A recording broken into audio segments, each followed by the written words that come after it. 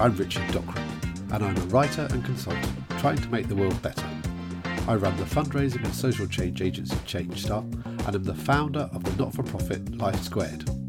In this podcast series, I talk to people who are making the world better, not just those tackling big issues at a global scale, but also those working at a local level or in less obvious areas too, from academia to teaching. The aim is not to explore people's personal stories, as there are plenty of other podcasts that do this. Instead, I want to find out more about the issues that these people are working on, how they approach them, and why they matter. In the end, I want to show the extraordinary range of different ways in which people are trying to make things better. In this episode, I speak to Tim Walker. Tim is a direct response copywriter and campaigner.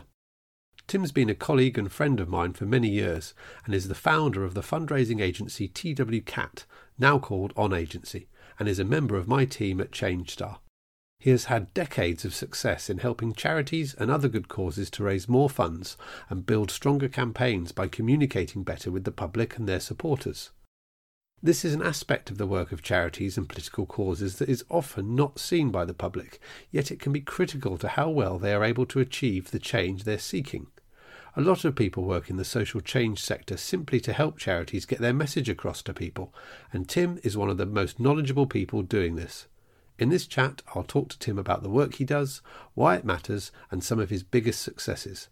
I'll be back with you at the end to reflect on a few things from the conversation.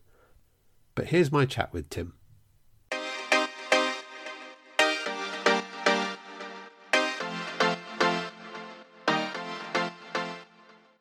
So Tim, what do you do? I'm a kind of writer. I write material that will encourage people to take action, whether it's giving you a donation or taking some sort of campaigning action. It's a communication that is asking people to take action, and there are certain ways that you need to go about it if you want to be effective and if you want them to take action. So we'll talk about those in a little bit, but I wondered if we could kind of go back to the start really, and why does fundraising matter? What impact does it have on people's lives? And this may be a very simple, so obvious question, but I think it's a good starting point for this conversation. Well, without funds, an organisation can't do anything. And the more funds they have, the more they can do, as long as those funds are used in an effective way. So the funds provide the leverage for the action. And is there anything about, say, direct response fundraising that makes it particularly useful or effective as a part of the fundraising mix for a charity or a cause? Well, you can get a lot of people to take an action, to give a donation at a particular point, so it can turn an idea into a reality very quickly. So what media and what sort of areas of work does direct response fundraising cover? Well, direct response fundraising, it covers online media, it covers newspapers, magazines, and direct mail. So that's when you send letters to people with a specific request. It can also cover leaflets that you can pick up at certain points or that put through your door, or unaddressed mail that is delivered either by the Royal Mail or a delivery company. It can involve, if you're in London on the tube and you see the adverts on the escalator, and they may have a phone number to call. It's almost any media that you can use that will enable you to respond immediately. So can you tell us more about the specific work you do? So you said that you write copies of things. Are there other things that you've done within direct response work, so perhaps beyond fundraising as well? Well, some campaigning, particularly in the period sort of leading up to the Iraq War, so being sort of part of a movement to encourage people to put pressure on the government and to fund adverts and conveying the anti-war message, and then various other campaigns. I think certainly for the Iraq War thing, you did more than just a campaign. I mean, you set up a campaigning organisation, which you could almost describe as the precursor to 38 Degrees, couldn't you, really?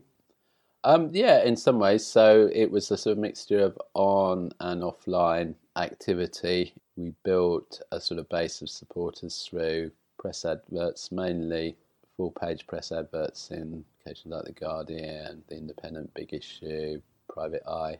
Was this just on was this on a range of issues, or was it primarily on? Well, it started on the Iraq War, but it's sort of the idea of giving people a voice when governments or sort of large corporate interests were doing things that were basically against the interests of most people. And how were you able to measure the impact that you had on the world and on people's lives, and what impact did you have? It's very difficult to actually measure the impact. I mean, I know that we got a lot of people involved, and sort of the aim really was to get those people who are kind of almost in the middle and to reach them, because, well, it's been my view is that a lot of activist organisations fail because they only really speak to the fully converted, but there are other people who have sympathy with the objectives, but the message isn't really put through to them. So that's sort of why we were aiming to use particularly press adverts to try and reach out to some of these people. And, you know, these are the people that sort of tip the balance there, like I hate sort of using sort of marketing jargon, but there's sort of the demographic that, you know, if a party wants to win an election, then they also need to bring those people on sort side. Of the swing voters, the marginal kind of swing voters, you know, who they just need a bit of persuasion, and then they would be on side. That's an interesting thought. So for that group of people, did you use a particular sort of communication strategy or a different approach to how you talked about the work? Well, just tried not to use the sort of lefty campaigning jargon, basically. Although it's a very sort of emotive issue and emotion plays a key part, but not to use language which is sort of weighted. To put it in a way that is sort of accessible to people, sort of language you'd use in daily life. Yeah, language you'd use in daily life, and not like the sort of, whether we don't often realise it, but we're talking in a kind of code that other people don't understand because they're not part of the sort of activist community. So what is your approach to the work that you do? Obviously, we've worked together for many years, decades, in fact. Yeah. And I know that you have in your mind sort of an approach that you use that's been very successful in your work. Could you perhaps sort of describe what that is? It's based on authenticity. A lot of people, you know, who are involved in marketing, they get very excited about bright, sort of spangly objects, kind of gimmicky approach. But occasionally these sort of gimmicky kind of approaches do work. But as a general rule, kind of authentic, so it's just like a communication from one person to another, and we're not trying to make it sound too much like advertising. What's the rationale behind why you do it like that? Because it actually works better. That's why.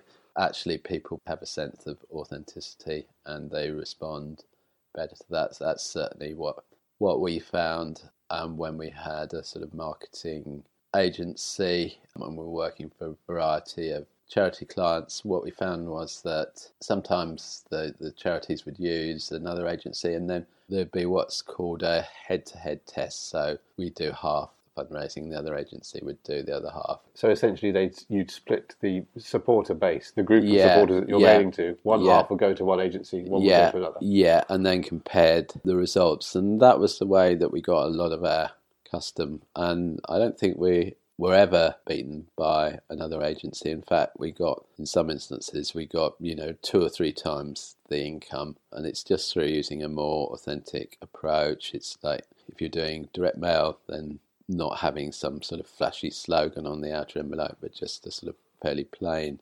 envelope, and just making the letter look like a letter. And if you're using materials to illustrate the cause, whether it's third world development or some sort of environmental organisation, then just simply reproducing an email from a field director in Indonesia or somewhere in Sumatra.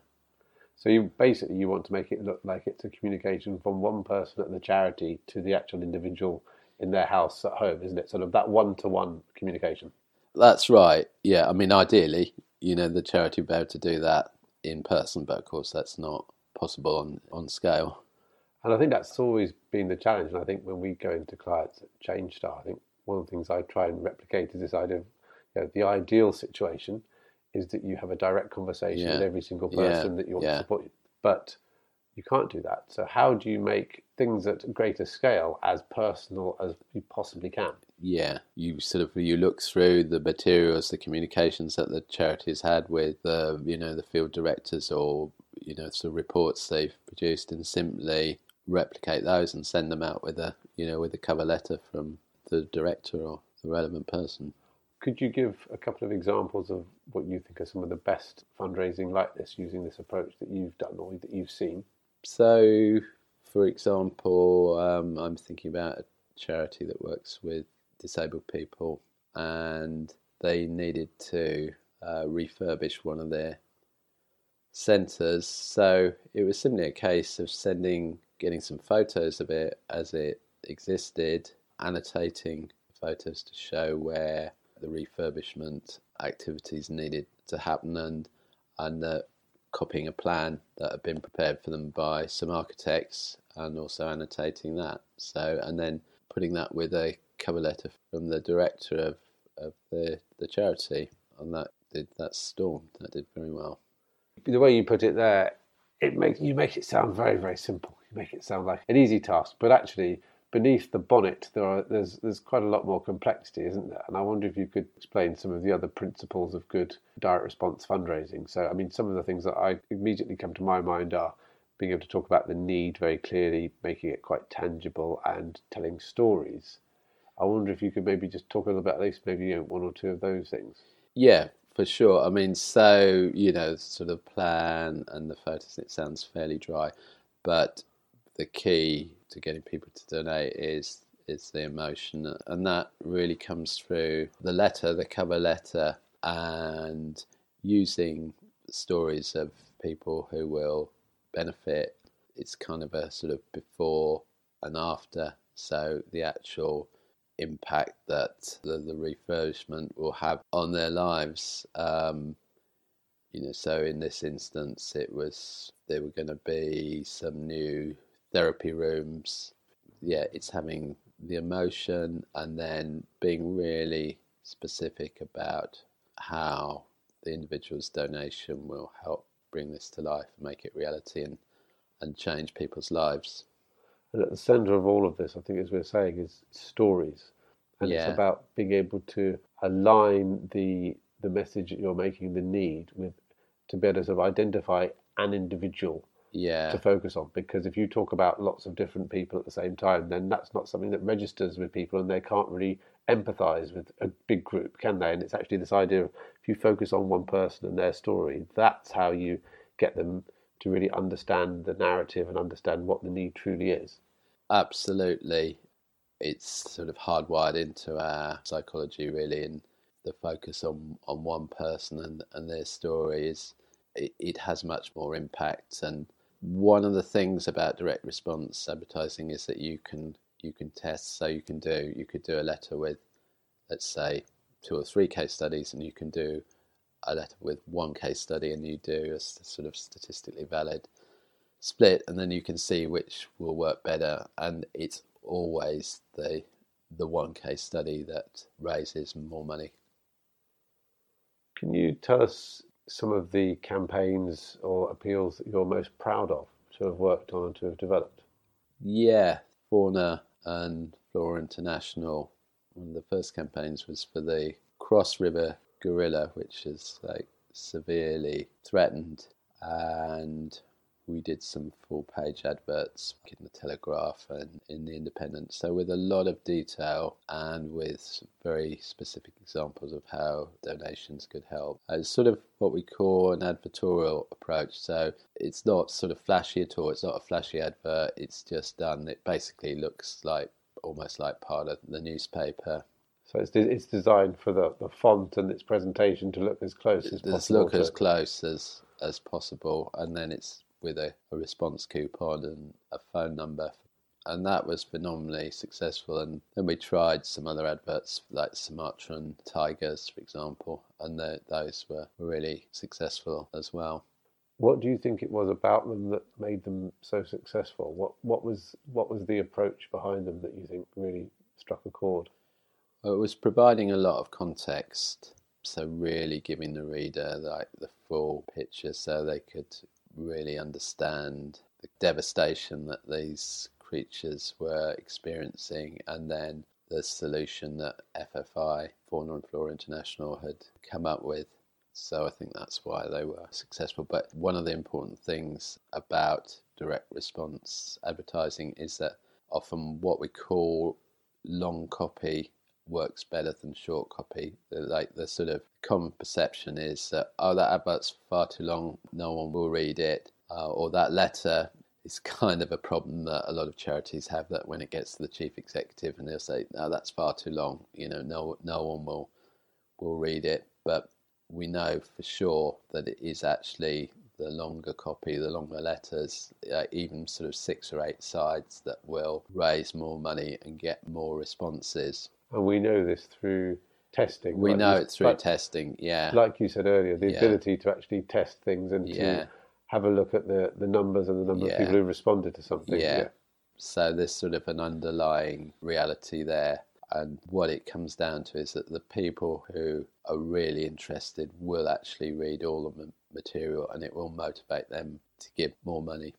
What are the biggest challenges that you face in your work? The biggest challenges are like getting good case studies, good stories, because they're central to almost all fundraising. Why do you think it's a challenge for some charities to find those case studies? Well, often, the staff are overworked, they're sort of under-resourced, and there's a time thing there. But it's worth investing a lot of time in getting those case stories and giving the writer sort of access to interview people if possible. And you need to spend some time with someone, because it's like the full details don't usually come out immediately. It takes some time. If you're interviewing someone, then they need to sort of relax properly, and once they start to relax, then it's like the really interesting stuff comes out, and it adds to the whole authenticity, because people say things in a way that you could never make up as a writer. They just formulate words, and that gives added authenticity to the material that you're producing. How could this work be applied further, do you think, to make the world better or make people's lives better? I think a lot of political and campaigning organisations don't really have a full understanding of how direct response marketing can help. One of the principles that we talk about is that if it's in fundraising, sort of 80% of the income will come from 20% of the people. This is the Pareto principle. It's called the Pareto principle. Yeah, so by sort of focusing on finding that 20% and focusing on that 20% rather than pushing money at the full 100%, you discover the people who will, they'll give more and they'll do more campaigning, and it gives the organisation more leverage if they can sort of identify these people, the 20% who will take 80% of the action. So do you think these, whether it's environmental or social justice organisations, people seeking a more progressive future, do you think they could use these principles more effectively? For sure they could, yeah. For sure they could. I mean, one of the things that I'm doing at the moment, which is, it's not sort of directly fundraising or campaign related, but we're sort of identifying people who are interested in specific products. So we might just identify 60 or 80 people, but finding that those 60 or 80 people, actually we're raising more money from them than from mailing several thousand people. So if you can identify those really sort of active people, it's quite amazing what you can do, both in fundraising and activism. What do you think is going to happen in this area of fundraising and campaigning in the future, say in the next 10 years? I mean, the media is developing at an incredible pace, and there are new sort of advertising opportunities opening up, and those opportunities, they are great for a while, but then response diminishes. So, for example, Facebook advertising used to get a really good return on investment, and now that's diminishing. And then Facebook introduced So you could advertise via their messenger service, and now that's sort of diminishing, and now the next thing is sort of WhatsApp. So you've got these sort of new media, and you've got to be right on the ball, but also actually some of the old media is working just as well, if not better, because most people are sort of focusing on, say on email, so you tend to get less letters through the post, but those letters that do come through maybe get a bit more attention. So there are still a lot more opportunities in the old media if you're into fundraising. I think one of the big mistakes that a lot of activist organisations make is that they do everything purely online. But they're missing a lot of people because not everyone is online, and also this is something else that's sort of been proved by testing, that people are still much more responsive to offline media, so they're more responsive to a letter through the post than an email, for example. So you think there'll always be a future for letters through the post? I can't say there'll always be a future, but certainly, for the next sort of 20 or 30 years, I would think there would be.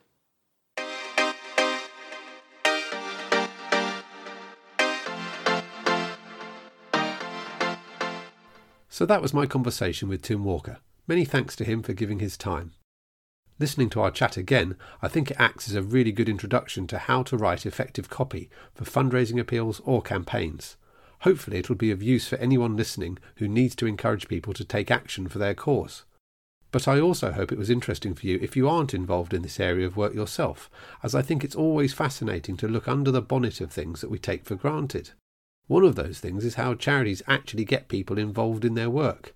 There's often the view among the public that charities shouldn't spend any money on fundraising or communicating with the public, as all their money should be going towards the cause itself. But what was clear from my conversation with Tim was that it's not that simple. Good causes have to invest in communicating and fundraising, otherwise their charity won't get any support and won't survive, however noble and important its aims are. So we should be happy to let charities invest in fundraising and communications, as long as they spend it wisely, of course, as it's part of the cause and essential to it being able to achieve its aims. Anyway, thanks for listening. Please follow or subscribe to this podcast, as we've got loads more great guests coming up in the next few episodes, from an academic trying to improve life for older people, through to someone who's trying to get the world to eat more insects as a sustainable and healthy food source. See you in the next podcast in 2 weeks' time.